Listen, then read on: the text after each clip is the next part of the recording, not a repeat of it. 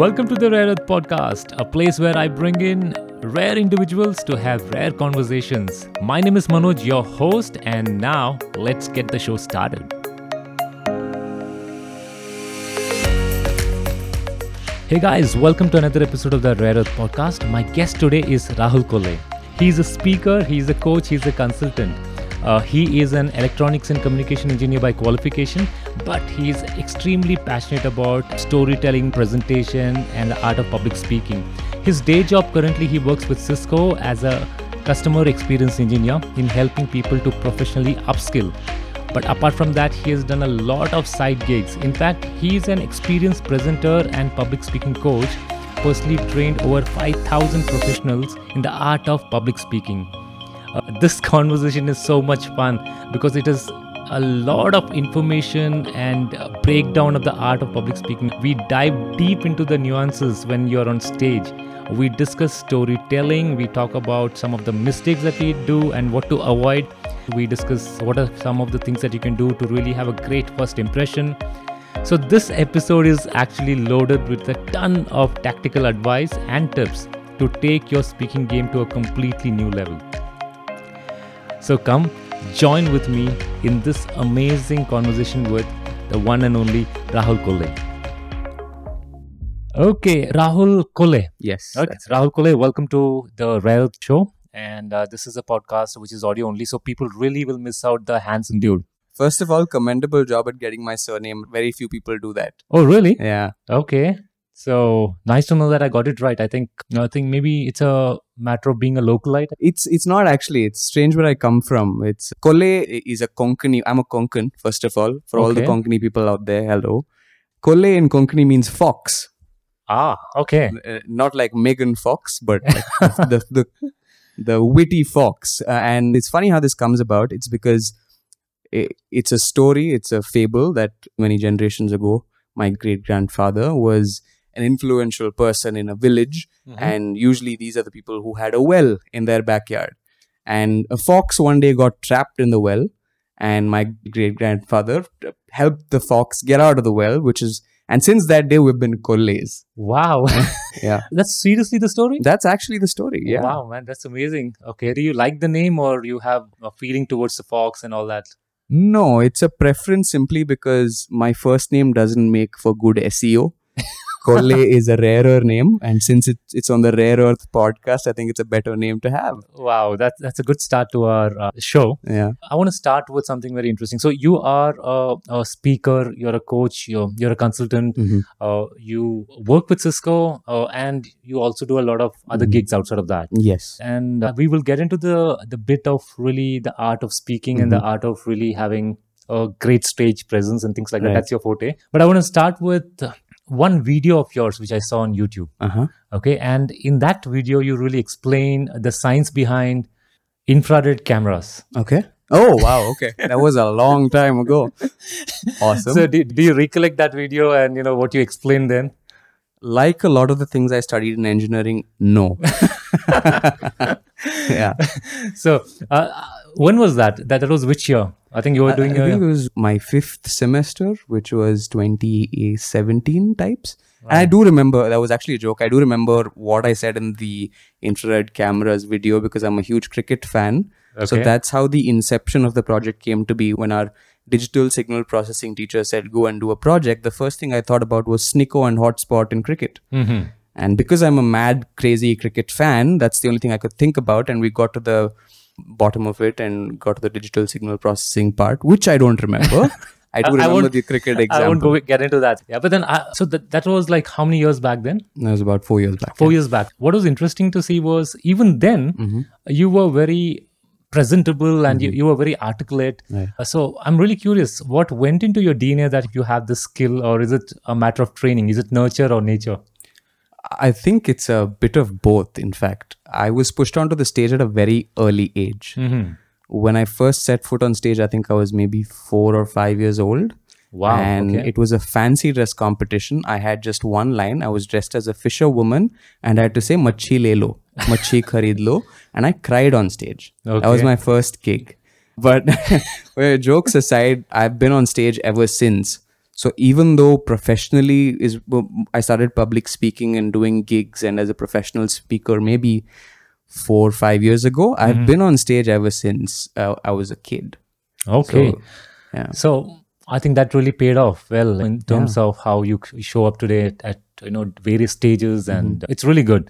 I want to just confess, back in my 7th or 8th standard, I was really very fascinated with the idea of ability to speak in front of people, and I was really searching for the answers then. And this was, I don't know, maybe 15-20 years back, and there used to be these book sellers on the street where you get these pirated books. Yeah. So I picked up a book from Dale Carnegie. Yeah. Okay, and on public speaking. Right. And I thought it was one of the best books I ever stumbled on. And it's like filled with gems on public speaking. So I really do not know whether that translated into me becoming a good speaker. But I think there are some lessons which still I can remember, which was instrumental in really building the confidence and things like that. So Correct. I'm really excited to have you to speak on that very subject.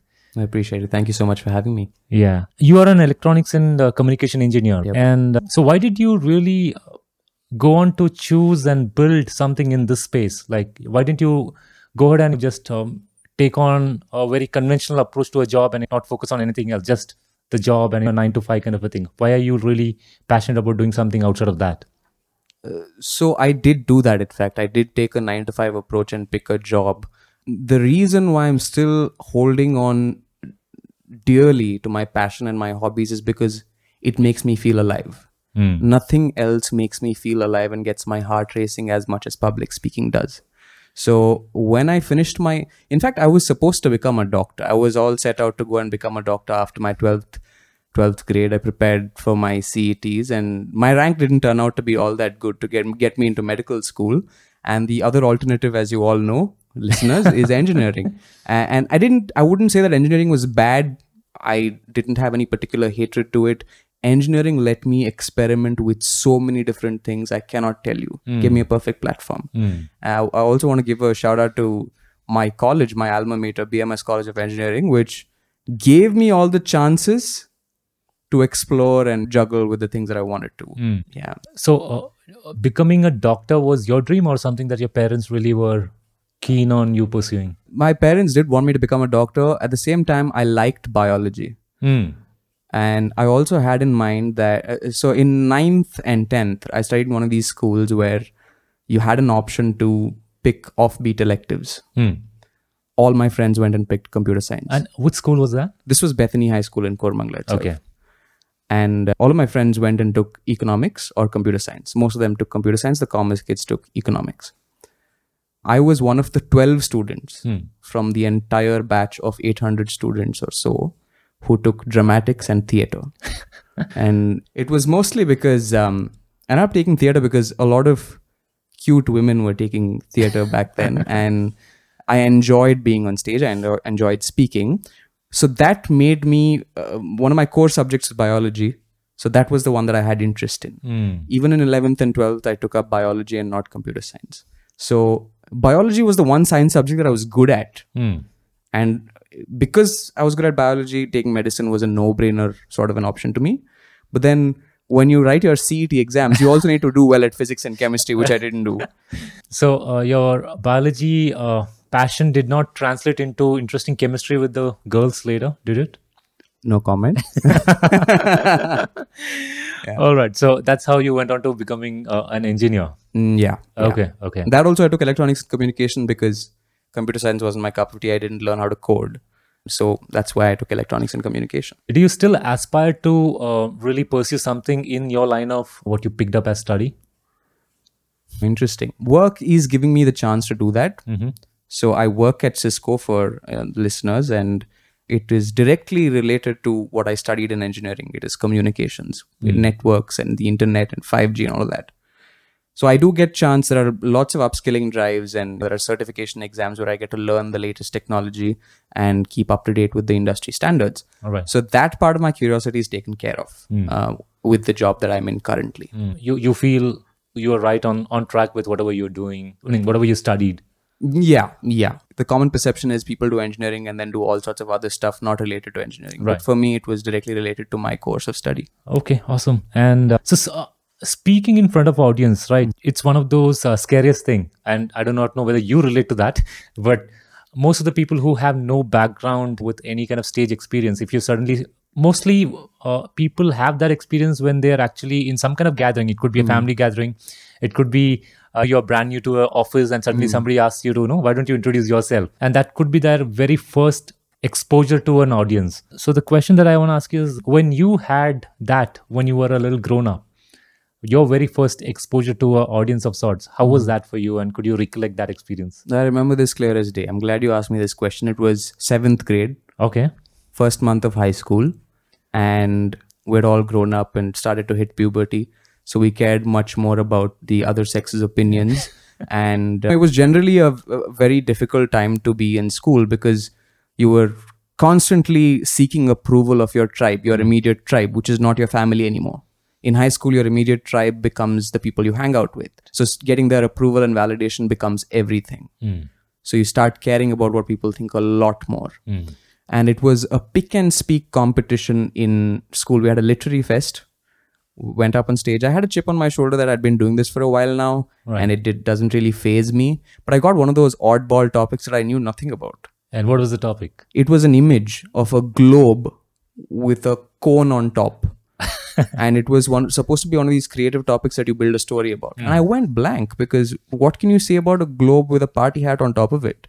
Nothing, right? Now I can say a whole bunch of things, but back then my mind went blank. And then I went up on stage and it was just silence. I was nervous after a long time. Right. My knee wouldn't stop shaking. My hands were shivering. I grasped the podium because I wanted to regain stability and control. And the podium started shaking because I was shivering and was nervous in a really bad way. And it was supposed to be a 1 minute, 60 seconds is for how long you were supposed to speak. I spoke for 37, 38 seconds and walked off stage. And I couldn't make eye contact with anyone else for the rest of the day. It was bad. What was your internal narrative at that point when you were on stage? It's funny because... Do you recollect that? Yeah. In fact, I was reading this. I've been reading a lot of Stoic philosophy of late. And one of the lines was that our favorite person in the world is ourselves. We love ourselves the most, yet we worry about everybody else's opinions and not ours. So true. Yeah. And that's exactly what happened. I wanted to say witty things. I wanted to say funny things. I wanted to come across the way that I had envisioned in my head. And that is sometimes not possible in public speaking. Sometimes you just got to embrace the uncertainty. And that's what I didn't do. Yeah. For many of us, when we have such an experience for the very first time, the pain of embarrassment is so high that we could actually make a very silly decision in our mind or based on that experience that never again. I don't want to be in that space ever again. So either you really get good with your craft or you just completely disown it and say, you know what, I'm never getting back to that situation ever again. So how did you make a positive decision then? Like, you could have chosen not to pursue that as something that you want to really get good at it. You could have chosen that as, this is not for me. So I deal with such situations in a very immature way. And I think that's helped me along the way. I'll tell you what this is a little bit more. When something bad happens, let's not say bad, when something happens that I didn't expect in a negative light, I become a very spiteful person and I come back in vengeance. So that day, during that 7th standard high school literary fest, everyone else did well on stage. All my peers did well. These are people I spoke to every single day. These are people that I hung out with.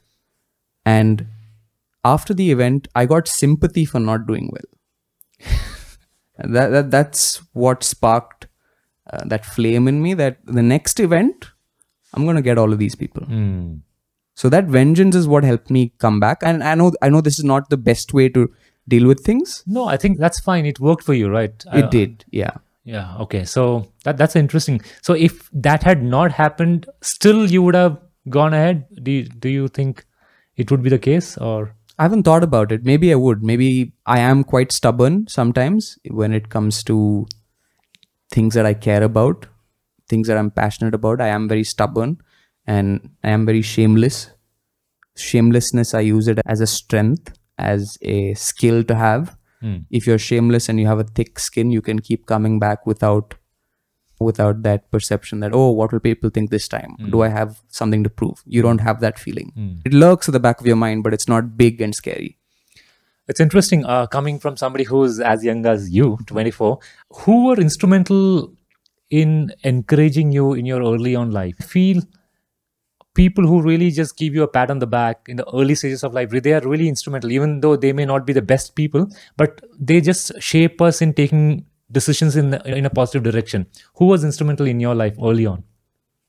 You're right when you say that appreciation plays a big role. If you're doing great work and you're not being appreciated for it, how do you know? You don't, right? So you need people around you who are creating that atmosphere for you. For me, it was the perfect environment at home. My parents are my biggest cheerleaders. My mom is somebody who cheers me irrespective of my performance. But my dad's somebody who is more real, more critical, and more... In fact, before I was this passionate about my hobby, he was the one who was passionate about it more. He loved seeing me going up on stage. So that perfect atmosphere at home was a blessing. Aside from this, I've had some great English teachers along the way. Primary school, in high school, in 11th and 12th. Yeah, I think in 11th and 12th was a changing point. I want to take a name here. My English teacher in my 11th and 12th, who I'm still in touch with today. I got on a call with her about 3 days back. Her name is Smita Chako. She was a great believer. And when you have these believers by your side, you feel like you can go to war with anyone. So some of the teachers that I've had along the way, and of course my parents, were the biggest cheerleaders. That's really a deadly combination, I must say, because as we grow up, we really look at these two categories, specifically parents as well as our teachers, and getting encouragement from both those groups. I think you were really lucky to have that, though. True. And so what was the biggest accelerator for your growth apart from that? So obviously you have a very favorable and encouraging setup, but how did you get committed to this craft of yours? Okay. And how did you accelerate your growth? What did you do? You know, like Naval says it, do what seems play to you and work to others. It seemed like play to me. I was genuinely having a ball when I was up on stage. For other people, it was, hey, I need to prove a point today. Hey, I need to do well. I need to gain validation. But after that initial spurt where I gained that confidence, ki, haan, theek hai, I can do a decent job on stage. It was like a playground to me. I would just go and experiment with a bunch of stuff. Sometimes do irresponsible things, but that's okay. It was play to me. It still is. So that was my biggest accelerator, I feel. That perspective that even if this doesn't go well, it's fine. It's just a day out in the playground. So you actually have a ball when you're doing this. That's the whole perception that you have about your speaking gig. Correct. Awesome. What is the one thing you were really scared of doing? Looking back, you were really very scared, but you feel that you should have started sooner. I have not felt this strangely. I have not felt that I've had to start sooner because, at least for the first half of your life, if you're growing up in a tight-knit family, it's mostly your parents taking shots, calling shots for you, or the elder ones at home calling shots for you. So I didn't feel like I missed any bus early on, but there is something that I did deal with. I'm still dealing with it, which is the fear of missing out, which is, I think, an entire generation is dealing with this fear of missing out. It is a real problem. Right. It's big, stares you in the face and tells you that you're not good enough. And I think I still am dealing with it. Yeah. What aspect of fear of missing out you feel you're missing out? It's, you want to put a price tag on things you do when things get professional. When you put a price tag on things, when you want to be less busy, when you want to do the things that only excite you, you feel like, hey, am I letting go of opportunities because I'm being too pricey? Am I letting go of that gig because it's paying me 10,000-15,000 less? So that is something that translates into fear of missing out. And you sometimes feel like gigs like these have helped me come this far. Should I turn my back on those? That's something that translates into FOMO. And how are you dealing with it? I'm not. I'm just not. So I'm just using the blanket principle that have an aspiring hourly rate. If you're not learning something, if you're not having fun, or if you're not making the kind of money you want to, don't do it. But if it's one of these three things, then do it. And this lesson was drilled into me by Nikhil Joyce, whom I think you might have seen on Twitter. Nikhil Joyce was a mentor whom I interned for back in my first year of college. He always says that if you're not having fun, or if you're not learning something new, or you're not making money, don't do it. So I put that FOMO under a blanket and justify it by saying it's none of these three things. That's interesting framework of thinking. That's really interesting, man. And could you tell a little about your mentor? How was it working or alongside or learning alongside? Nikhil Joyce is a great person to work with. Still is, I would say. I learned a lot of things with him from him in the first year of college. I interned at his startup called Eventosaur, which has now been sold to Matrimony Bazaar. And a lot of the things that I had a chip on my shoulder for during my college days, knowing the nuanced subjects from the startup world, which my friends didn't know about, or things that I spoke about, jargon that I used in conversation, and my friends were like, "Oh, dude, what's that? Can you explain?" Those things gave me a chip on my shoulder, and those things were a direct consequence of working with Nikhil Joyce and Tejavant, who got married last week. So happy married life, Tejavant, TJ. Yeah. Okay, I think the time of release of this podcast and this may vary, but then we'll convey the vision. Yeah. Okay, so coming to the meat of the discussion, so let's get into public speaking. Okay, as we discussed, this is one of those dreaded experience people have. Do you think there is any specific age for people to really get good at this art form? Like you had an early start in your life, which has really been fantastic. Okay, and that shows in the following years. You fell in love with that craft of yours. Right. You think somebody who has no idea of public speaking, has zero skills in that department, you think they can really start now? 100%. It was November 2020. We ran a 5-day virtual public speaking workshop, and we had about 20 participants. One of the participants was a mother of two who was in her late 50s. And she's undergoing a coaching certification from International Coaching Federation, and she's somebody who wanted to get over her fear of public speaking. And she said that she has perfectly fine English. She converses really well. There's never an awkward moment with her. But when she used to go in front of a crowd, she used to blank out. And she tells me she found the 5 days extremely useful, and she's been practicing every day since. And apparently, she's seen dramatic progress over the last 2 to 3 months. So it shows that a step in the right direction is all you need to take to get yourself started. And once that happens, you see a domino effect. One slab falls over the other, and suddenly you see yourself making leaps and bounds in progress. That initial spurt. It's like going to the gym, right? When you go to the gym, first 6 months you have incredible progress. You have all these muscles that you never knew existed, and then the going gets difficult. After that first growth spurt is when you see things slowing down. But everyone can take that first big leap. And that's possible. So age is no bar. Anybody can make up their mind and really make a beginning in that direction. Exactly. Okay. And one more thing is, English isn't our primary language. We weren't born with English. We have our mother tongues, which are very different. Public speaking doesn't always mean speaking in English. You could be a brilliant speaker in your mother tongue. Right. Yeah, I think that's another myth that people really hold on to, thinking that I'm really not good at English. Especially, I feel very strongly that we Indians have this, that if the moment we think we do not know English, I think we feel we are completely unskillful. What do you think about that? It's garbage. I think we should rubbish this thought. I want to, again, tell you a story. I don't know if this will make the final cut, but I'm going to take a name here. No, actually, I'm not going to take a name here. He was my math teacher in the 12th grade tuitions. Brilliant teacher. Got me to love math. To this very day, I think math is a weak point for me. On the first day of tuition class, everybody had heard about this person but never really seen him. So it was like a legend walking out in front of us. This person whom we had heard so many stories about but hadn't really met. We were all excited, hanging on to every word he was saying. And I studied in Koramangala. So Koramangala is a fairly cosmopolitan crowd. Not a lot of people speak Kannada. I speak Kannada fluently, and I pride myself for it.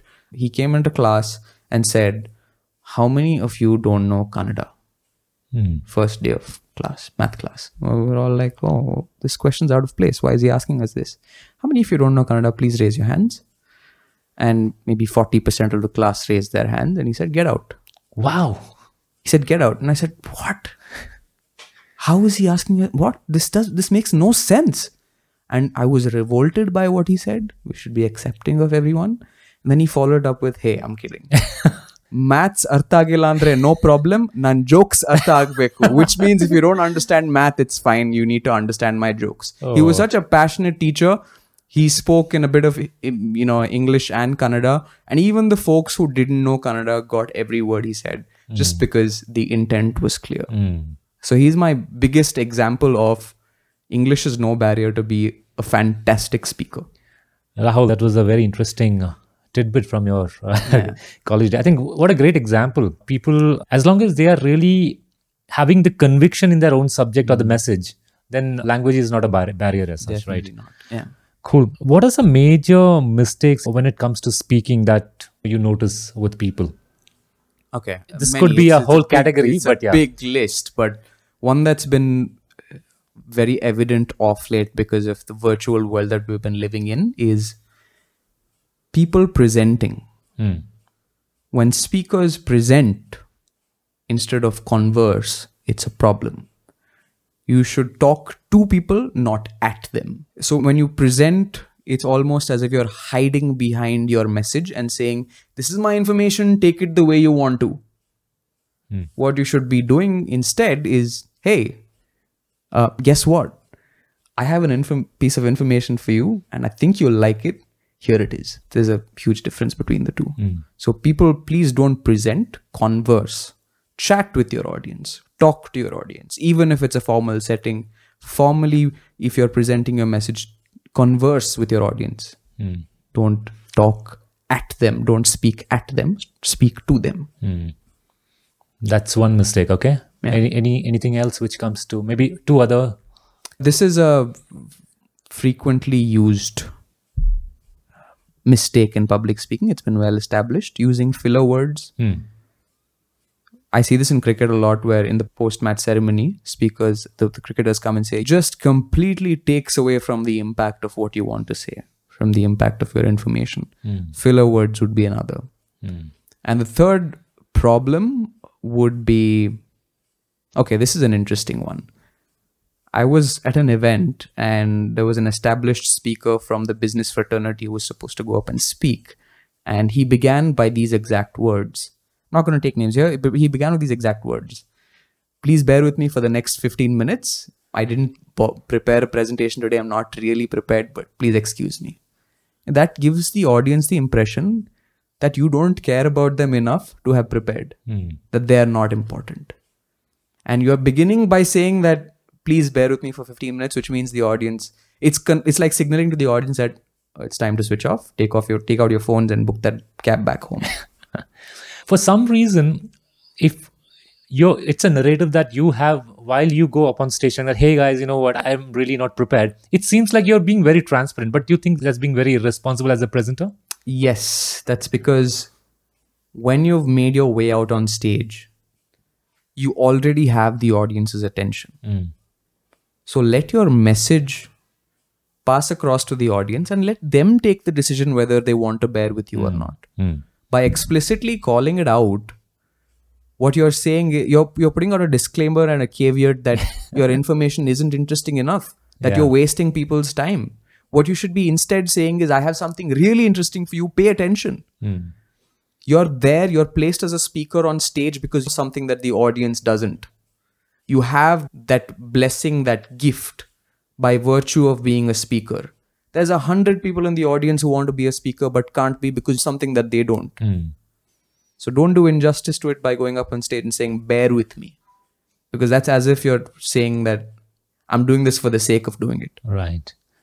Yeah, I think that's a very interesting points that you mentioned about the mistakes people do. Sometimes we walk into an audience and we really do not feel any energy back from them. It's like almost like a cold vibe. Okay. And people completely lose track of what they had come prepared with when you really do not get that, pitch and catch experience. How do we break through a completely cold vibe audience? The audience here is not giving you a tough time. That's something that you should first understand.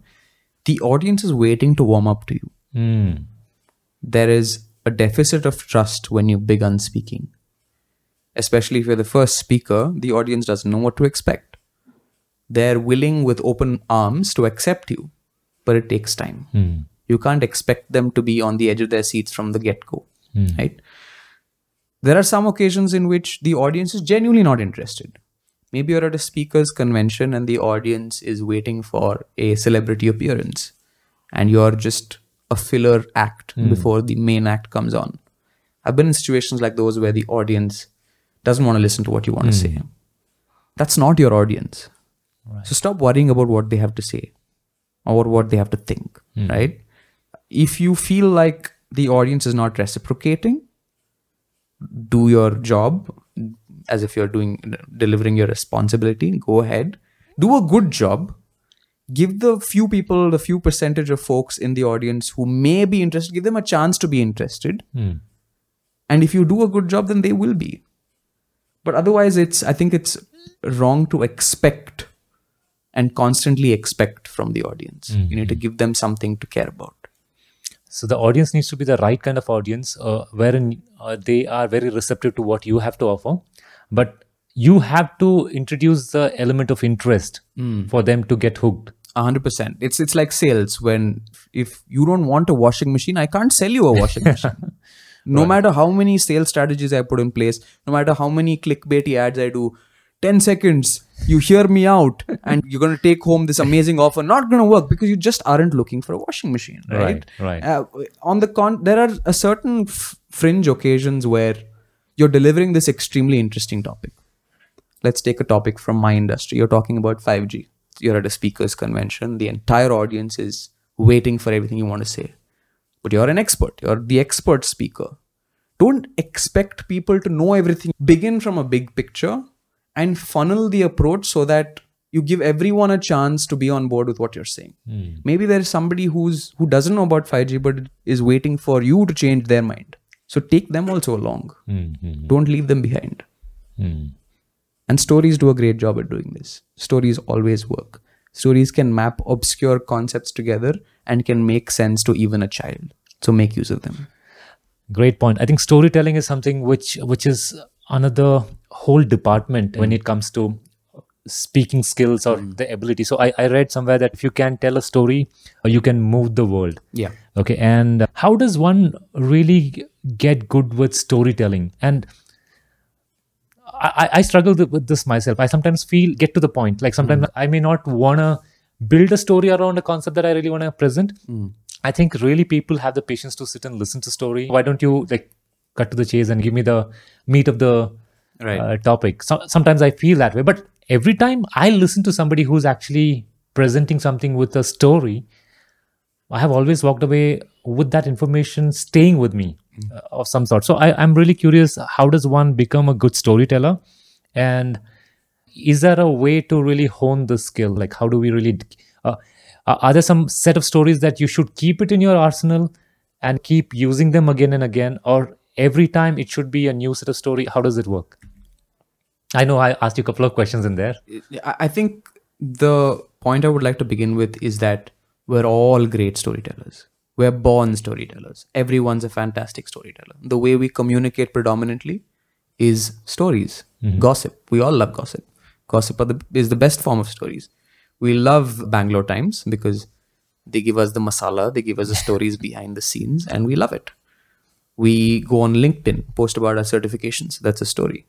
We go on Instagram, post a picture about our vacation. That's a story. You're signaling to people constantly that you're living this good life.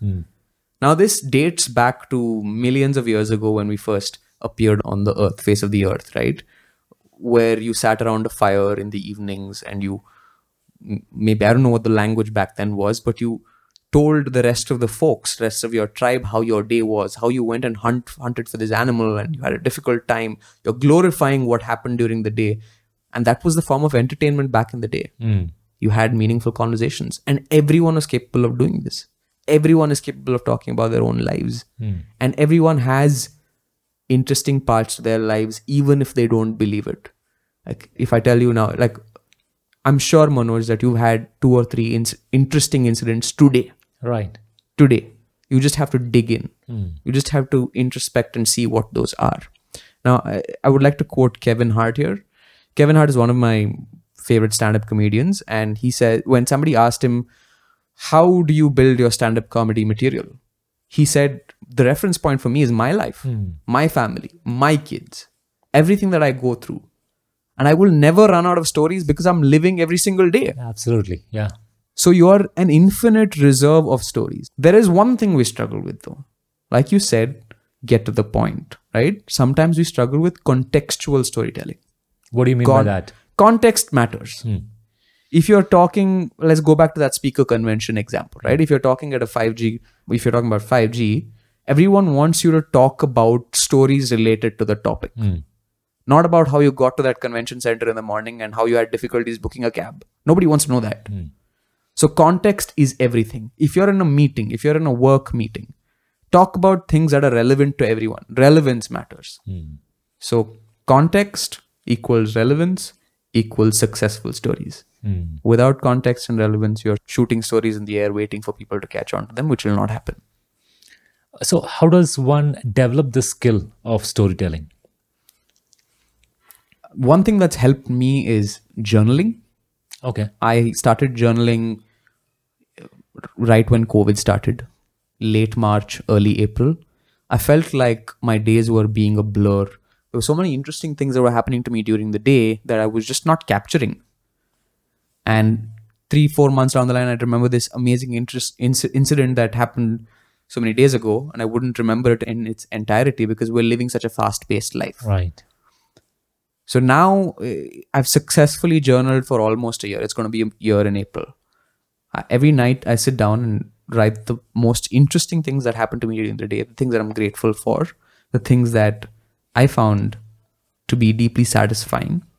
And that's a constant reminder that my life is mine. And there are so many things that happen that I can talk about.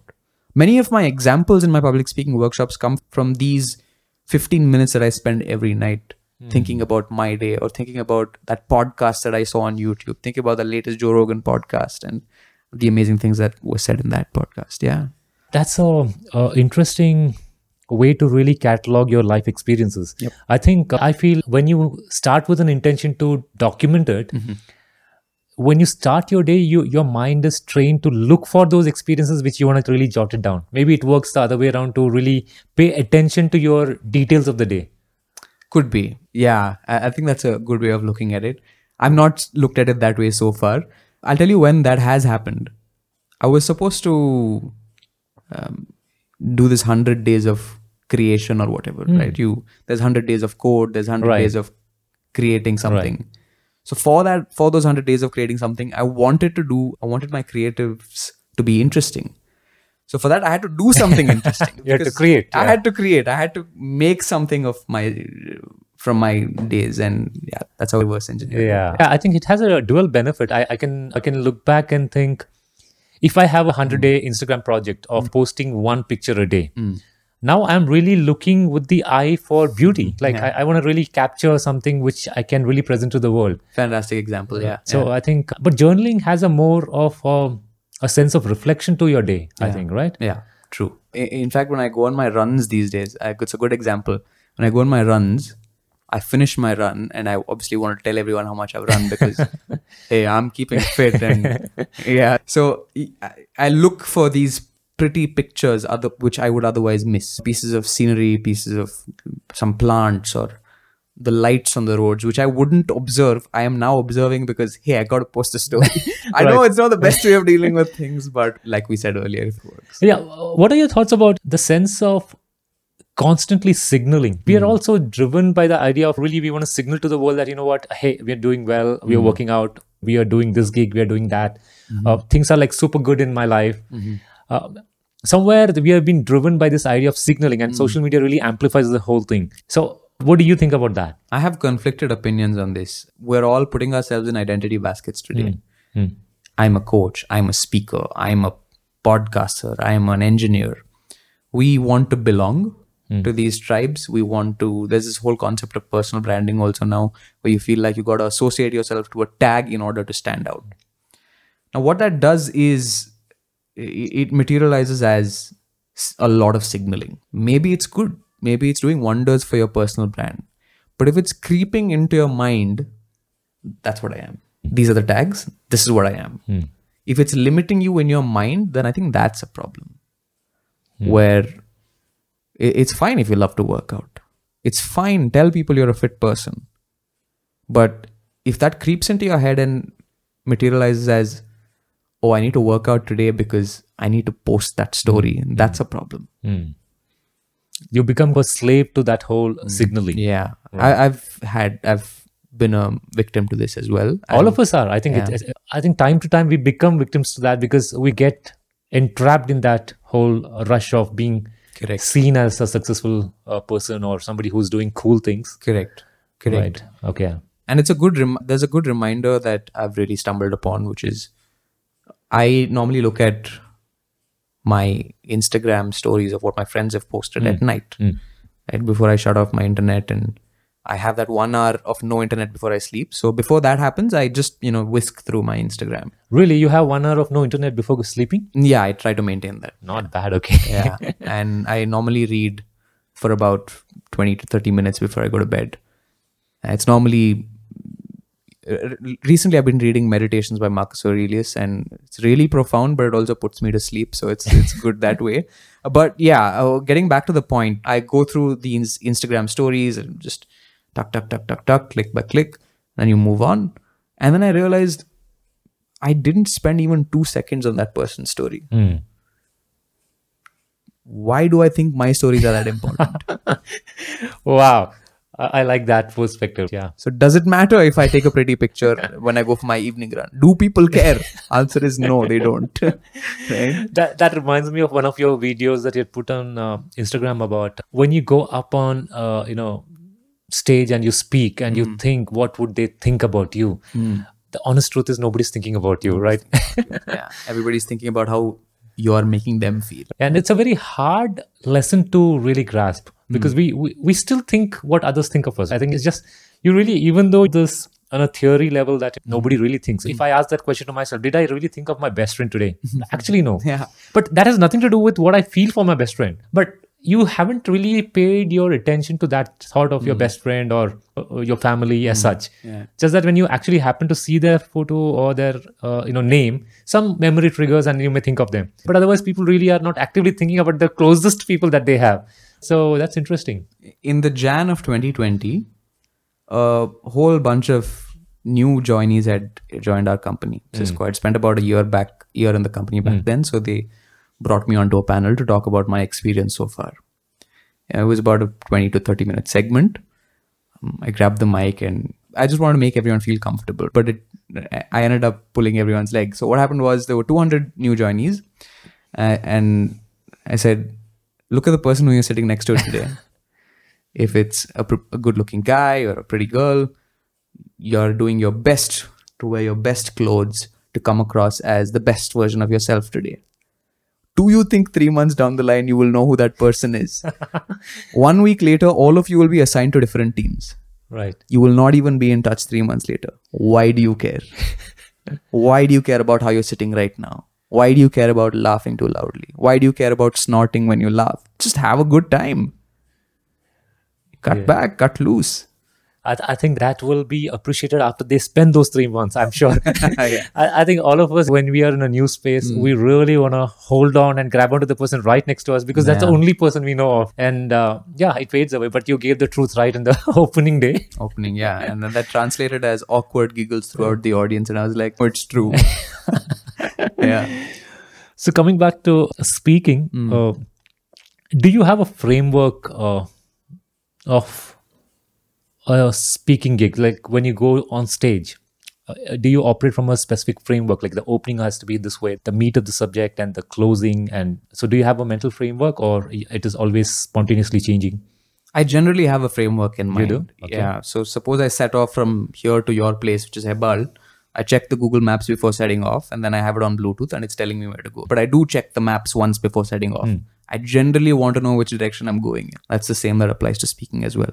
I generally know which direction I'm supposed to go in, what's expected of me, what I'm supposed to cover. And I use inversion theory that Charlie Munger has popularized over the years, which is what is the one thing that I must not miss out? Like I need to avoid this at all costs. These are the 3 big mistakes. I need to avoid these at all costs. I have those reminders constantly. Right? Don't mess up somebody's introduction. Don't mispronounce someone's name.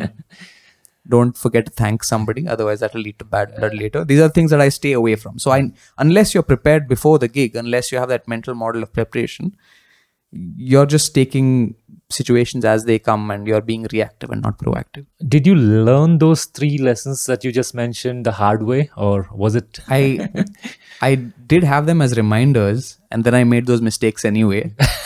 I've mispronounced people's names a lot of times. That's something that's not fun on stage, especially not fun when the speaker comes on and then corrects me. So yeah, that's something that I avoid at all costs now. I think it helps to ask people how to pronounce their name in advance. It's like an insurance in case you mess up their name right in the future, because you're calling out like, hey Manoj, how do you want me to address you? Right? That goes a long way. And also, my experience is if you are the speaker for an event and there is somebody who's introducing you, if they really do a poor job of introducing you, then you really have to fight hard to gain back the trust of the audience. Is that true observation? Or it doesn't matter, if the speaker is awesome, anyway, speaker will shine regardless of the intro which has been done for the speaker? If it's an elite crowd, it doesn't matter. But if it's an audience that is highly impressionable, especially the younger crowd, younger folk, just say going to a college cultural festival. And this happened several times where I've been invited as a judge to a college cultural festival and somebody butchers my introduction. Not so much my introduction as my name. Like I told you, right, you got my name. And puts up a very timid and lukewarm performance. Then the audience just switches off. They have no anticipation. You have so much of energy when you get 1,000 people in an auditorium, and then a not so great introduction just temporarily suppresses that energy. It's not ideal, but it's also not a deal breaker. Right. Yeah. You had a chance to introduce speaker on a TEDx platform. Yeah. So how did you feel? Obviously, it's an honor to do that act. But what was the degree of pressure internally you were feeling, or were you excited, or did you feel very stressed out? What was your experience then? We had a dry run the day before. I've hosted 3 TEDx events so far. 2 of them I was directly a part of because I was also curating the event. I was curating the speakers' performances. So I was involved in the back end as well. So there was no pressure because I knew them all very well. I had personally booked flight tickets for some people, so I knew them at that level. But there was one TEDx performance which was the most recent one. I had this at St. John's Medical College, a prestigious TEDx event. And we had a dry run the previous night, and I had dinner with all the speakers but one, apart from one. Apart from one, I had a dry run with all of the other speakers, got to know them on a personal level, chit-chatted with them. So there was no nervous energy there. But the one person that I didn't meet, I ended up mispronouncing her name. I wasn't ready for it. I mispronounced her name, and then she corrected me on stage. Oh, God. Okay. Yeah. Oh, that's difficult, man. So, that's difficult, yeah. But you got to play it off. You can't really show on stage that, you've taken, oops. You can't show it as a slip up. You just got to play it off, yeah. Do you wish to be a TEDx speaker someday? I have got a couple of opportunities. One opportunity, actually. One of them was me reaching out. But, when I think back in retrospect, I'm glad I turned down the one opportunity and I didn't get the other gig because, like I said, I'm 24. I don't know what I'll be talking about 5 years later. On a platform like TEDx, you go ahead and give this stellar performance. You're linked back to that forever. And that's something that I don't want to do at this stage. Because I genuinely don't know what I'll be talking about when I'm 27, 28. And I know I will be talking for the rest of my life because I am a chatty person. And think about something like design thinking is something that I've become very passionate about off late. Okay, what is design thinking? Design thinking is a framework it's a mental model. It's a way of thinking. It's a way of approaching problems and being critical with the way you solve those problems. It's a framework for solving business problems, basically, right? Creative, artful, out of the box way of dealing with them. I've become a design thinking facilitator in the last 1 year discovered this wonderful approach that I didn't know about. And now I'm hooked. What if I'm talking about something entirely new when I'm 28? People will still recognize me for what I've said now because it's associated to such a prestigious platform. And I don't think that's... Or you may get invited for a second round for updated conversation. Yeah, I don't know. I'm not sure about that. Maybe it's a pipe dream. Yeah. What is the role of a pace of speaking when you're presenting? So sometimes people speak fast, sometimes people really speak slow. What seems to be the... I don't think there's like a one-size-fits-all answer to this. What I'm trying to ask you is, many of us end up speaking fast, okay? And then I have read that you have to learn to slow down. But the risk that you anticipate as a speaker when you're speaking slow is you do not know, are you sounding or are you making sense? Are you too slow? Because in your mind, time is completely at a standstill while you're or when the spotlight is on you. So what's your recommendation with respect to the pace? Both. Always speak fast and slow. Use change in pace to be able to change the flow of energy in the audience's minds. If I'm slowly talking to you right now, you're anticipating something that's going to come up next. And then suddenly there's a boom and then I reveal the secret and then we're all having a great time again. Right?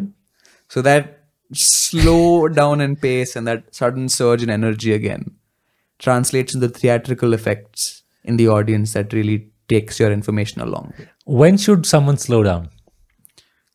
When you're approaching maybe a punchline. Atal Bihari Vajpayee used to do this brilliantly. He used to slow down right to the slowest speed one could speak, and then he used to pause for 10 good seconds. No pause is long enough for him. And then the general assumption is when somebody uses silence in their speech, people shut off. But it's actually the opposite. Whenever Vajpayee slowed down and paused, my parents would increase the volume of the TV because they were hanging on to every single word he said next. So, yeah, slow down before you want to say something emphatic. And when do you speed up? When you want to cause a sudden rush in energy in the audience and want to get them excited. What would be a good example? What I just did. I slowed down and I said, I'm going to tell you something. I'm going to tell you a secret. Don't tell anyone. What? This guy went and did that. Right? So that flow of energy is fascinating to me. And this is something, again, people have to cultivate with practice in case if they are not a seasoned speaker. Right? Yep. It's like playing an instrument, for example. You play the keyboard. You start off as a youngster and you're playing really slow. You're getting every note and then you become better and eventually you get faster and faster. And then you reach what you feel like is the final step, and you're playing really fast and you're having a good time and you're flexing to others and saying, look how fast I'm playing the keyboard. Then you look at the maestros have a combination of delicate touch, slow notes and fast notes. It's all magical. Yeah, it's a combination. Complete sync. Yeah. Now we have come to a time wherein the tools of communications have changed, especially with the new way, the new normals. So when you talk about video calls like Zoom, Teams, it makes communication tougher. Okay, earlier you had in-person communication. You can really gauge by the body language. Correct. Okay, now it's become extremely tough. So the best communications which used to have, or the people who have really good communication skills, they have a greater advantage with the current setup as compared to somebody who is not a communicator at all. If you're a communicator, you have good communication skill, you really can shine in this time because you already have those skill sets. The current setup also hasn't been fair to people who are introverts and who generally aren't great at communicating. The current setup the virtual setup has made it harder for introverts to communicate.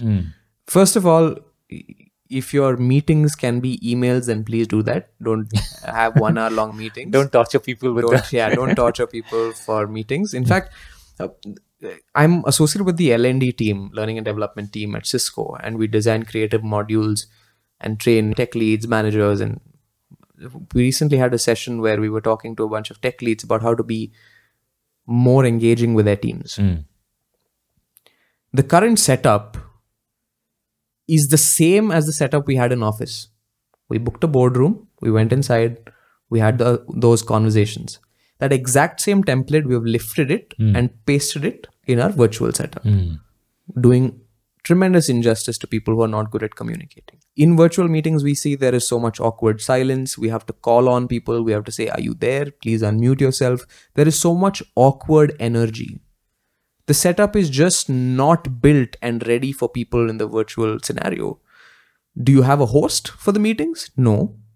Do you have somebody who's taking minutes of the meetings? Designated person taking minutes of the meetings? No.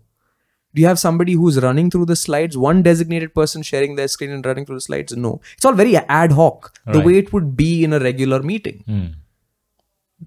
The structure just falls through. It's like a deck of cards that just falls through. People are just not ready to have productive conversations when it's all ad hoc. You're constantly being reactive. So have a structure, put a structure in place that will immediately fix the quality of your virtual meetings. Have a host, have a designated person to take minutes of the meetings, have a person who is going to be delivering, one person who is going to be delivering the presentations every week, and then everyone else use the meeting as a sounding board to chalk out and iron out ideas. Yeah, true. I think there is no thought given to the meeting in advance. There is no planning which is involved. And people just show up just if they're showing up into a conference room. And they're trying to figure out, and they go with the assumption that it's all going to work out. True. And then there is a lot of chaos in understanding who's doing what. Does first impression still matter when you're actually... Imagine, let's not take a situation where it is only corporate. Let's say if you are a presenter and then there's an audience on the other side. This could be anybody who's a freelancer, somebody who is pitching for a sales. So first impressions in a virtual world, no, now we do not have a handshake right now. Now it is like, how's your Zoom setup? Or what's your background like? So does it still matter, first impressions in a video call? I think so. I think it does definitely matter. Professionalism is conveyed by the kind of setup you have, by the first statements you utter, by how calm and composed you are. That immediately forms an impression in the mind of the listener. And especially in the virtual world, perception is everything. You're not really meeting people, so you're just going off of perceptions.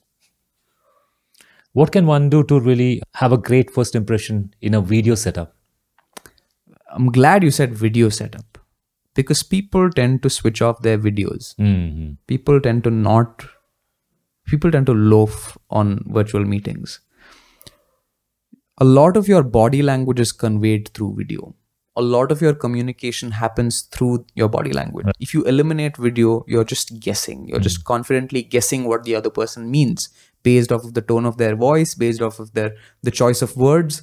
So what you're technically saying is you're so confident in your team's ability to communicate words that you're okay not looking at them. So I think, first of all, good you mentioned video meetings. Have your video on.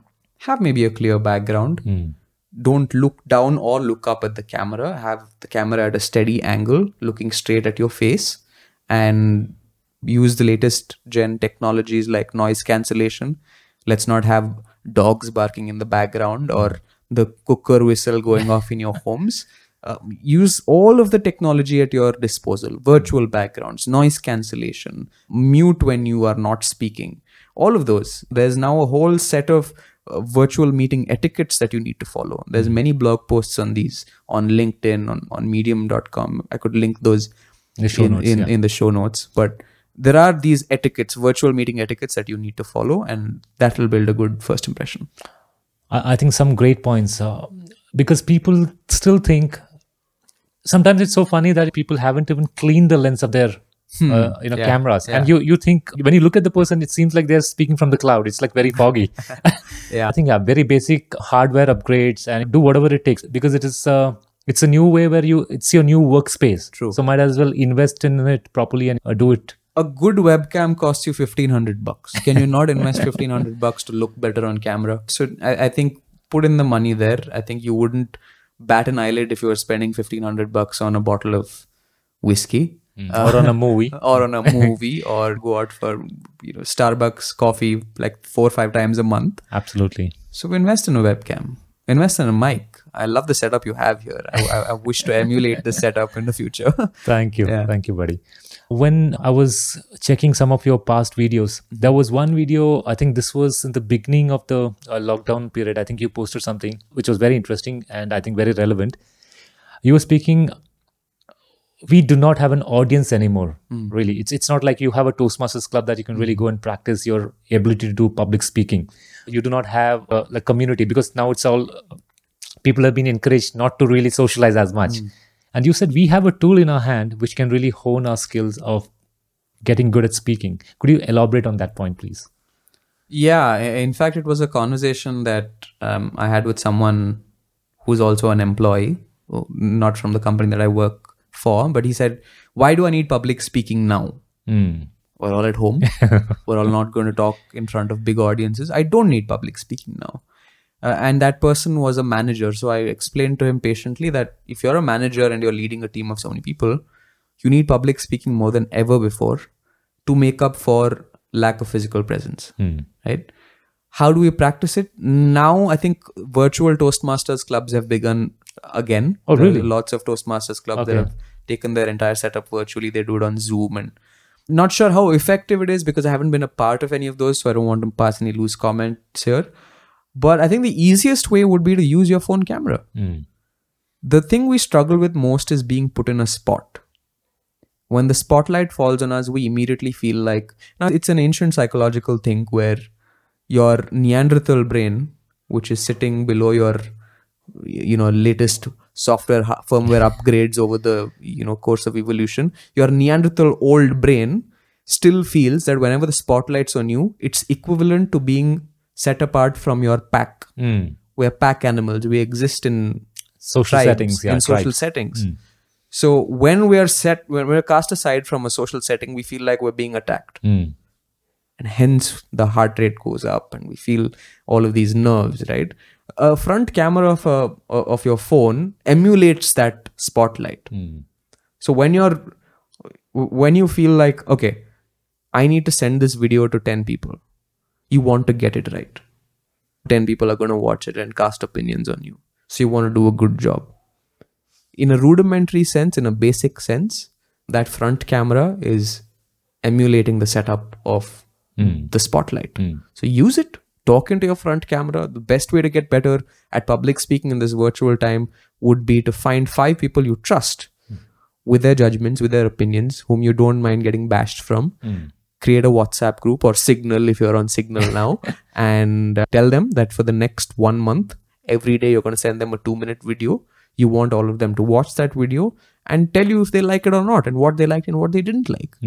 On the 30th day, you'll find yourself at ease talking to your front camera and at ease talking in your team meetings because you've already been practicing in front of your front camera.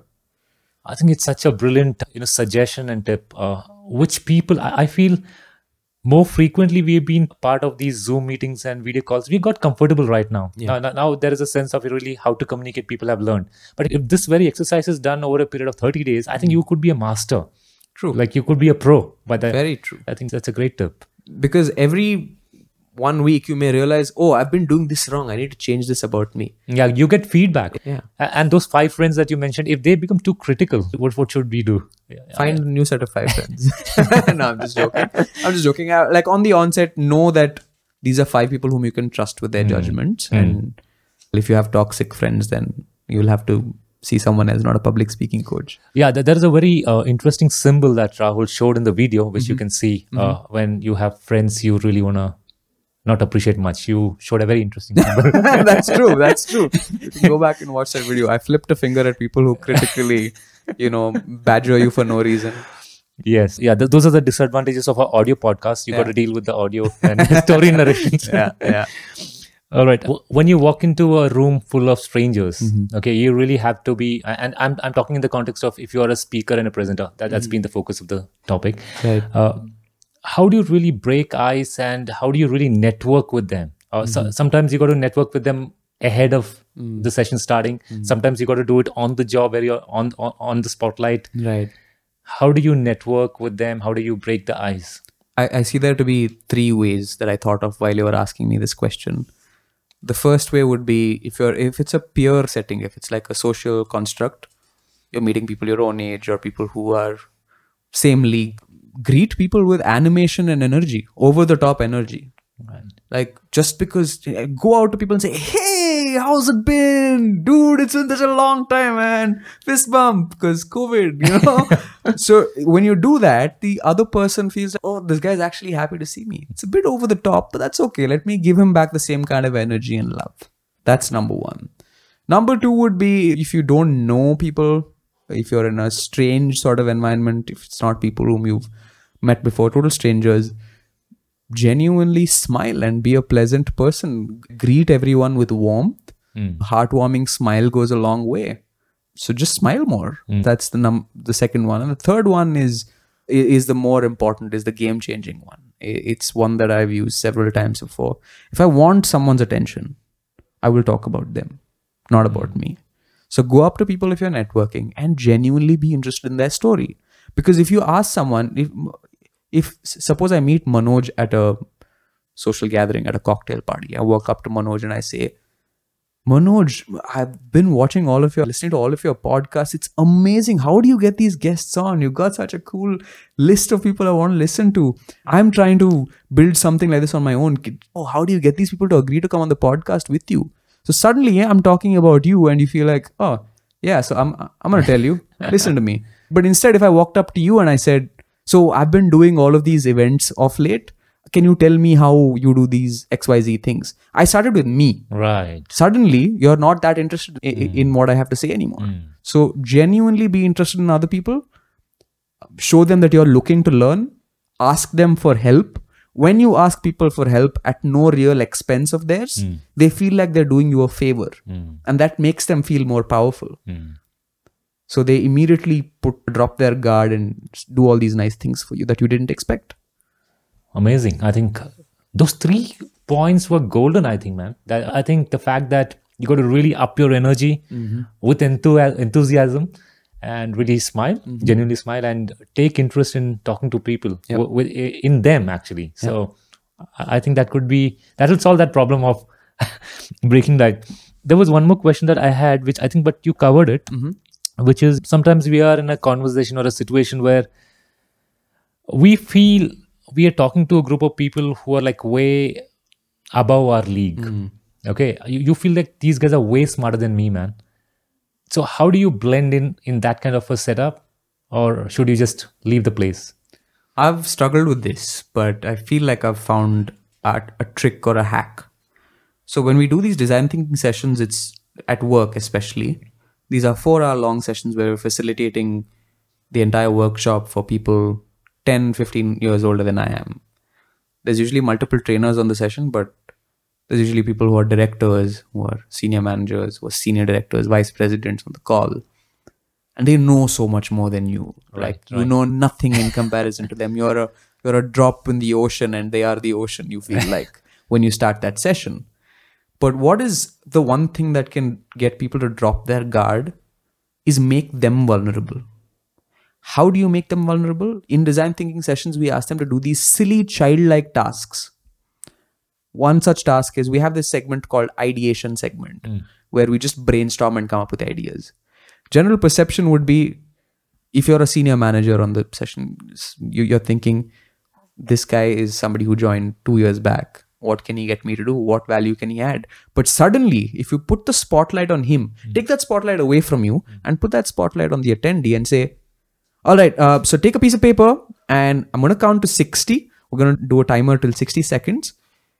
Using just 3 shapes, triangles, rectangles, and circles, draw all the images that come to mind. And suddenly they're like, oh, what just happened? Oh, you're asking me to do these things? Okay, 60 seconds, pressure. So suddenly they're vulnerable. Not only are you getting them to open up, you're also letting them know that there are certain things that they're not ready for. So they drop that high hat of theirs and they get ready to be more open and have that conversation. Yeah. Wow. So this is what has happened in some of these setups where people have just completely let go of their guard. Yeah. That's interesting. Okay. In fact, the end result, normally our end result of the session ends with a prototype phase.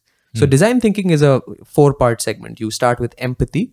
When there's a problem, you understand the stakeholders' problems. So you empathize with them. After empathizing with their problems, you define their problem statement. You ideate, you brainstorm with them for possible solutions. You remove the duplicate ideas and just filter down all the ideas that you want. And then finally, you prototype them and test them. That's what design thinking is in a nutshell. So in the prototype phase, we would normally make a wireframe, or we would make a working model. We would put in a business process flow in place. But these are all things that leaders are comfortable with. So what did we do instead? We asked them to build a children's story explaining the solution to the problem. And these senior leaders, senior managers came up with a spin-off of Frozen, like the children's story Frozen, the movie Frozen. And they used characters from Frozen to explain the solution to their problem. And they had more fun than I could have imagined because they were vulnerable. Right? And it works all the time. It works most of the times, yeah. It also depends on how you're facilitating it and what sort of mood and mental state they're in. So yeah, it works most of the time. And it could depend on that one person with that crossed arm. And yeah, there's always that sniper in the audience who's just taking shots at you. So you've got to be careful of those.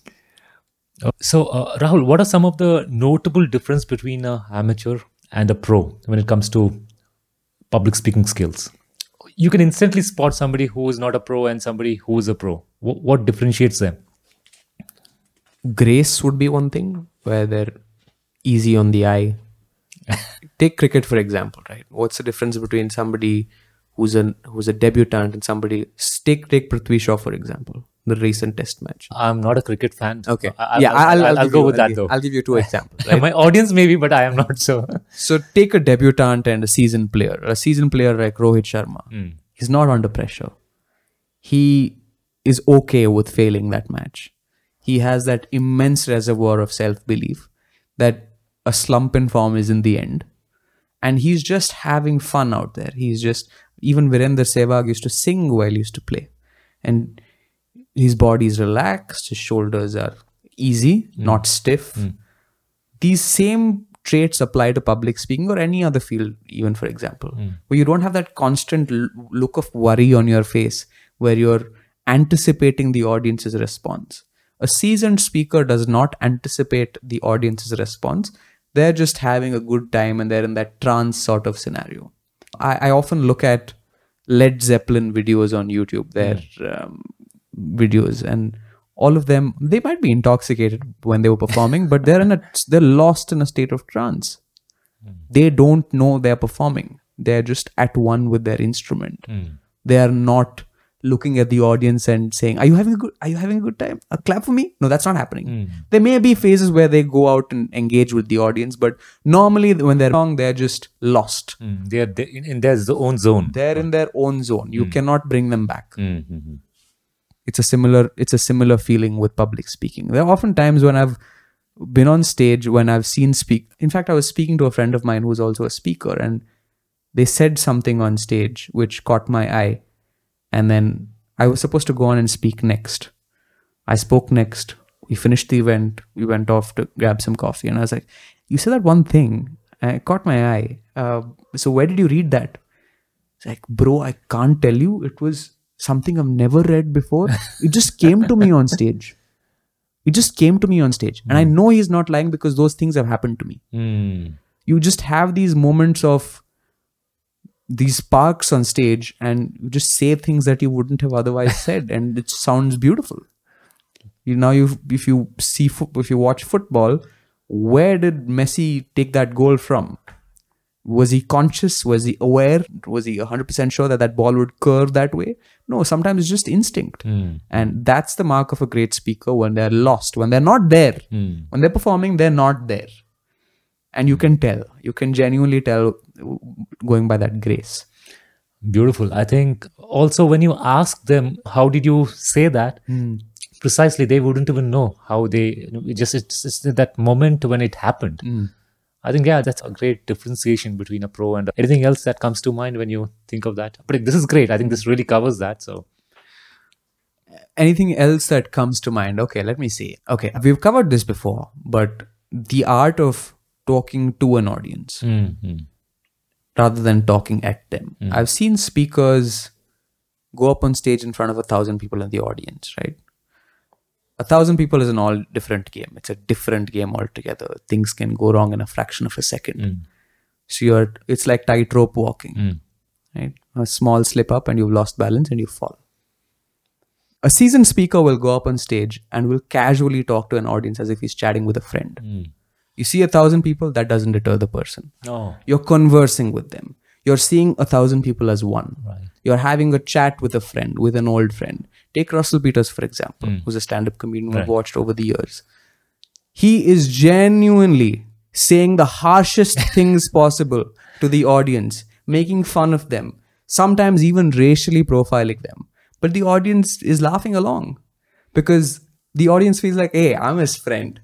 He's having a conversation with me. They feel a sense of connect with him. There is that unbreakable sense of connect. And everyone's, even if it's a 1.5 hour show, everyone's hanging on to each and every word.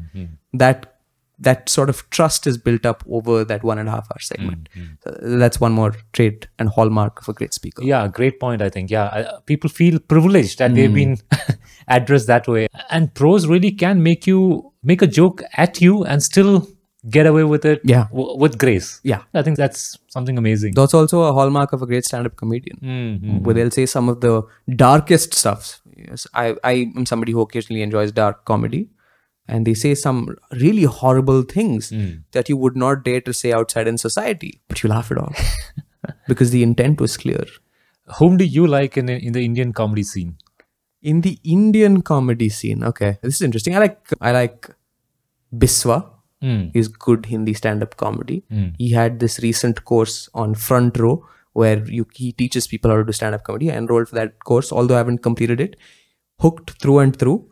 Great stand-up comedian. I like Kannan Gill in English stand-up comedy because I feel he's smart and clever and I appreciate that in a stand-up comedian, not just slapstick humor. I like Kenny Sebastian in terms of relevance. I think Kenny Sebastian is more relevant than he is funny. And it shows that relevance can sometimes make an audience a fan. Those guys are Bangalore based, I think. Huh? All Bangalore boys, apart from Biswa, of course. Biswa is from Orissa. So who are some of the speakers that you really, have learnt most from? Yeah, you really look up to? These are the speakers, man. This is an overused example, of course, but Barack Obama. Talk show, presidential debate, press conference. He is so at ease every damn place. Absolutely, yeah. And if he goes on, if it's a press conference, every word he says is correct. Word, right time. If it's a presidential debate, he's aggressive. At the same time, not obnoxious and not obscene. Not like the Trump and Hillary debate, not like the Trump and Biden debate. It was elegant. When he's on a talk show, when he's on Ellen's show, he's just exuding coolness. The cool quotient is so high. Right. He's embracing the fact that he likes dad jokes. He's embracing everything, all of his natural traits. So I think that's the biggest lesson I've learned from Barack Obama is that first understand who you are and embrace that through and through. If you have flaws, embrace those as well. Celebrate it almost. Celebrate it, right? Yeah. That's a great example. Wow. Anybody else? I like Simon Sinek. He's a powerful speaker, man. Very powerful. So much energy and so much passion. You can see that passion coming through to you from your laptop or computer screen. That's somebody I generally like. One more speaker that I like is Shashi Tharoor in the way that he's so eloquent. I love I may not agree with all of his ideas, but I love the way he speaks and I'm a fan of the way he uses the language of English. Speaking about language, so we will touch a little on words. Okay, so words when used properly really create unimaginable power and influence with the people that you're addressing. Okay, how can we really build the ability to craft beautiful words in our speeches, in our presentations, in our talks? How do we really hone that? I remember you asking me a question earlier, which was, what do you fear? Like, what is something you wished you started earlier? I wish I started reading as much as I am now earlier. And I think reading is a great way to build an armory of unbreakable, unshakable words. although reading is a great way, not everyone may enjoy it, not everyone may embrace it. I've started reading a lot off late in the last 4 or 5 years, maybe, but not so much before. But my source of great words is conversations, videos, people whom I have chats with. When I go out and talk to a friend and they say that I intuitively hang on to words that I don't know. I go back home, Google them and make them in my own context, in my own way of saying things. Yeah. And so reading is a great resource to really build that arsenal of words. Okay? Definitely. Okay. Yeah. And videos and Yeah. other audio formats. Right. If you're somebody who's struggling with the English language, I would suggest watch sitcoms. You're having a good time as well as picking up some of the colloquial words that you could use in conversations. Right. I think the magic there is, as you are enjoying this whole process, as you said about the stage experience, you end up using these words unconsciously. Yes. It just suddenly comes from nowhere, right? Yes. And then because it is working on your psyche at some level or on your subconscious. The last word I picked up was the word hackneyed is an alternative for badgered or overused. Ah, I was wondering, where did I pick up hackneyed from? I've not read anything. I've not watched anything on video. But I was talking to this one friend on my WhatsApp call and she kept saying hackneyed. I was like, oh, that's where I picked it up from. So sometimes you don't even realize where you picked it up from, and that's what sitcoms could also do. You're Right. having a good time as well as learning. yeah. And you end up picking up phrases also sometimes. Those kind of words which a friend constantly uses, you end up having the same effect on. Yeah. So if you have friends who constantly say macha, machi, you will also end up saying macha, machi. That's it. Obviously, just making a joke there. By the way, for my international audience, what does macha and machi mean? So, macha is bro. In a literal sense, macha is brother-in-law. Okay. It's like saying sale in Hindi for the Right. North Indian audience. But macha could be used as bro here in Bangalore. Yeah, and that's a sign of you feeling very comfortable with the Absolutely. the Yeah. person. Okay. Have you had imposter syndrome? Okay, and if yes, how did you deal with it? And also, could you explain what is the imposter syndrome? Imposter syndrome is where you feel like you are being perceived to be an expert, but you don't think you are. You feel like you're having to live up to that image that's been already built of you. Right. So that's imposter syndrome, and many of us deal with it, especially creators these days deal with it a lot, because sometimes you put out work there as something you enjoy doing and suddenly it blows up and people are looking up at you and saying that you are an expert in this domain. You didn't ask for that expert tag, but suddenly here you are, where people are now weighing every word you're saying, and sometimes you say something wrong and people are like, how could you, being an expert, say something so irresponsible? And internally, you also do not feel you are eligible to be called that title. So, You like it, Yeah, but you at the like same it. time you feel like somewhere you don't deserve it. yeah, you're a fake somewhere inside, you, right? you feel like a quack, you feel like one of those scam artists, a charlatan. But earlier we spoke about where we feel inadequate with senior folks, with people who are so much more experienced than us, senior directors or vice presidents at a company. That's what I dealt with it in 2020 and 2019, where I was doing sessions for managers and senior managers, and the certain feeling crept in that, am I really worth my mettle? Are these people really, do they have something to learn from me? Really? They're so much more senior than I am. But then the reminder that whatever isn't public information, that helps. If I know 10 things, 10 different people may know one thing each, but not a single person knows all those 10 things that I know. So if you're if you're conversing to someone who is much more senior than you, and you feel your imposter syndrome kicking in at full flow, remind yourself that they may know 1 or 2 things that you already know, but there are 8 different things that you can add that only you are privy to, information that only you are privy to. So this reminder helps. Also, I'm somebody, like I said, I've been shameless before. I am shameless, and I have an immense sense of self-belief. So I don't deal with imposter syndrome. I don't struggle with it as much. But when I do, these reminders help. Great point, yeah. I think. Okay, I have few more questions and then we'll be done with the session. Awesome. What is something that very few people are talking about right now, but everyone will be speaking about it maybe 1 year from now? It's a deviation from my current topic. Yeah. But I think having an emergency fund. I attended a session recently where Neeraj Dugar is somebody who goes by Contrarian Living on Twitter, who conducted him and Abhishek Agarwal, who is a venture capitalist for startups, conducted a session on emergency funds. It was moderated by Nikhil Joyce, and they spoke about how, especially in 2020, during the COVID times where people were unemployed, the heightened sense of the emergency fund requirement came into the picture. And it will come into the picture again in future as we move more and more into the gig economy, where you're moving away from traditional jobs and moving into more creative fields. You need to have a dam or a reservoir that you can bank on, and that's having an emergency fund. People will talk about this more, I feel. Wow, what a great point, man. I think very legit observation. I think people firsthand experienced the need to have some kind of a reserve when they really hit the dead end point. That's a great point. What's the best compliment that you have received from somebody? That I'm pretty? No, I'm kidding. That's not true.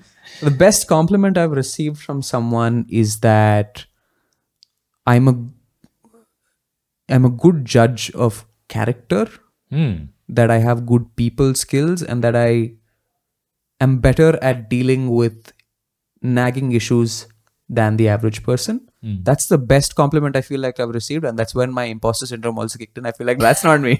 But I think that's the best compliment I've got so far. And to an extent, I feel like that is justified, because as a speaker, you get to look at new audiences every single day, and you generally know what intentions the listener has in mind. Interesting. Okay. Who do you trust and really depend on for important life decisions? My dad. Yeah. Okay. Yeah, he's one such person who brings me back on track, gives me constant reality checks. That's one person for sure. Yeah. Okay. And how does he do that? And that's a very interesting, because people, like when I ask this kind of question, generally it's someone outside of the family. So it's interesting to hear that you look up to him for sound judgment. Why is that? It's because I've had countless number of incidents where he told me something. I went ahead and ignored his judgment anyway, fell down, came back and said, "You were right." And he still reminds me to this day, and he'll come to me and tell me something that I'm totally uncomfortable with. He'll come and give me a bitter pill. And I'm like, "No, that's not true. That can't be true." And now it's become a habit where he says, 10 days. I give you 10 days, you will come back. So it's happened enough number of times for me to know better. Could you tell us a little about your dad? So he is 51 years of age, right? He's been a serial entrepreneur all his life.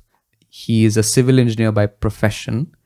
At the same time, he's somebody whom I've imbibed a lot of values. My love towards philosophy and human nature, personality comes from him. He's an incredibly real person. He's a realist. He's rationally optimistic, but he's also somebody who comes with his share of skepticism at times. He's provided me a lot of balance in my life. Whenever I get too carried away, brings me back on track. So that's a bit about my father. And there's a fun fact. He was the person who pushed me on stage to become a speaker when I was a kid.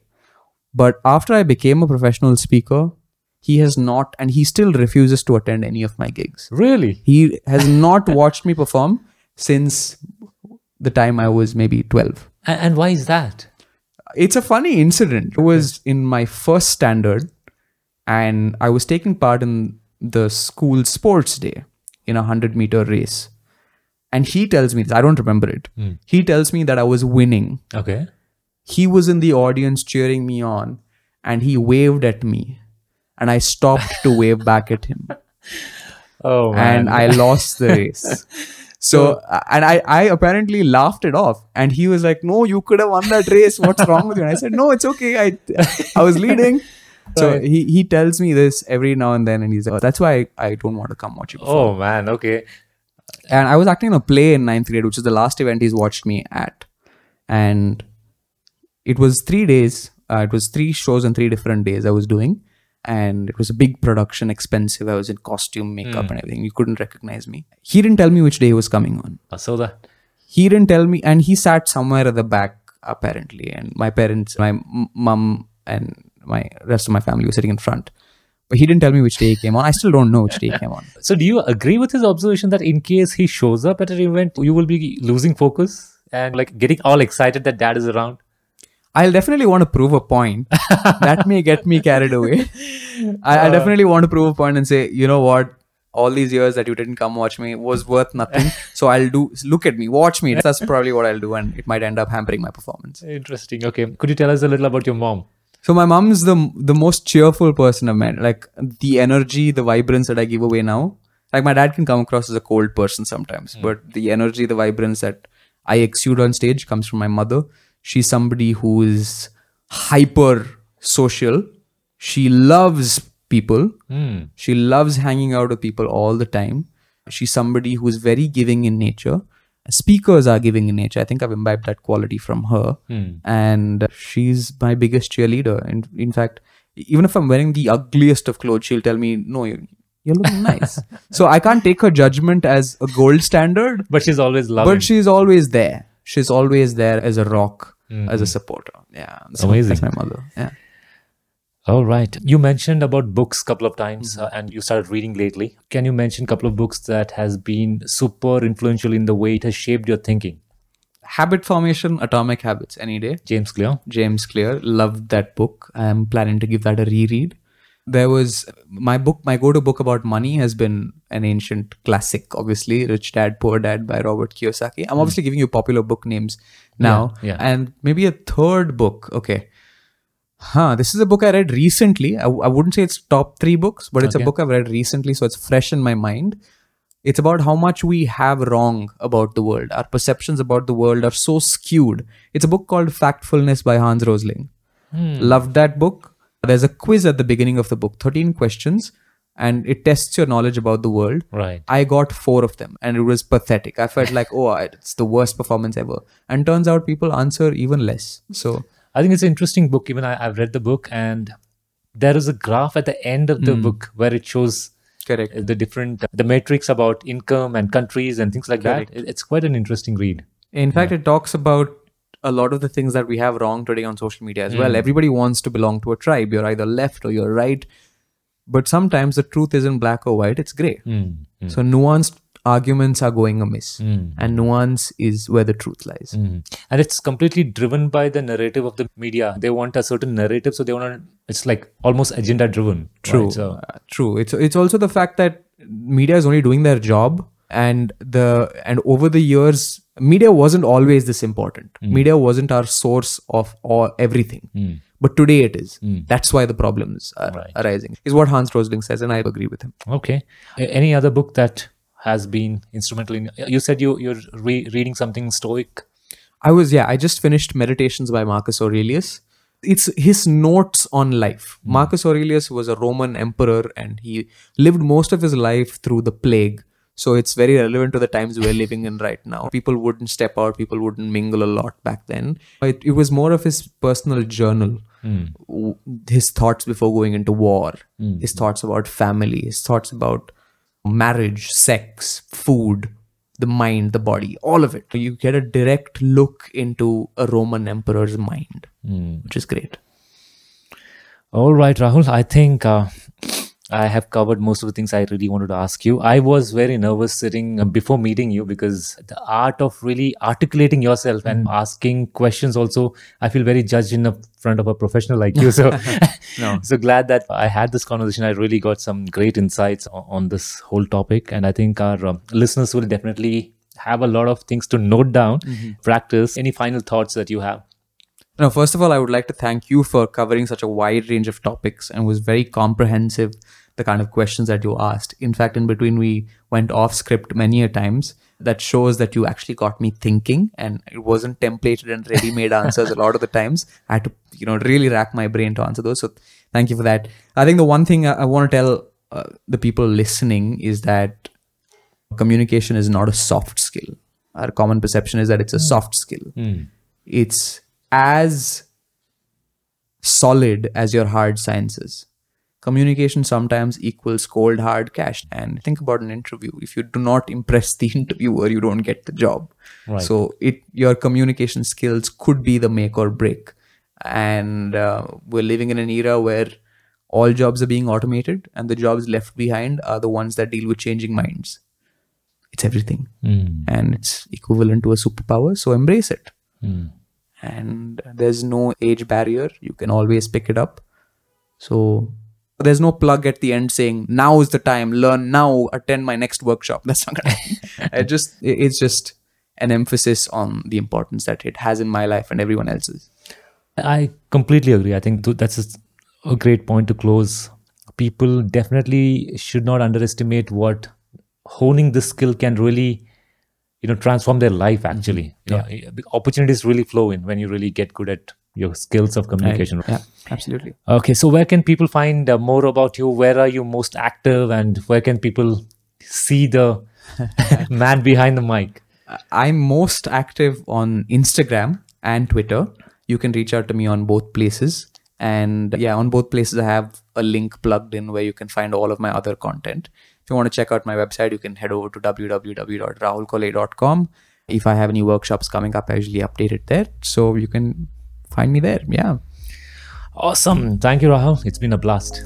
Thank you, Manoj. Loved every bit of it. Cool. Thank you. I hope you enjoyed the show. All the key points discussed will be available in the show notes at www.rareearth.com. That is RAREERTH.com. Yes, there is no A in that. Thank you for listening to the podcast. If you really liked and enjoyed the show, please do give me your feedback, review, and rate it on iTunes or any listening app of your choice. Do subscribe and share with your friends. Thank you.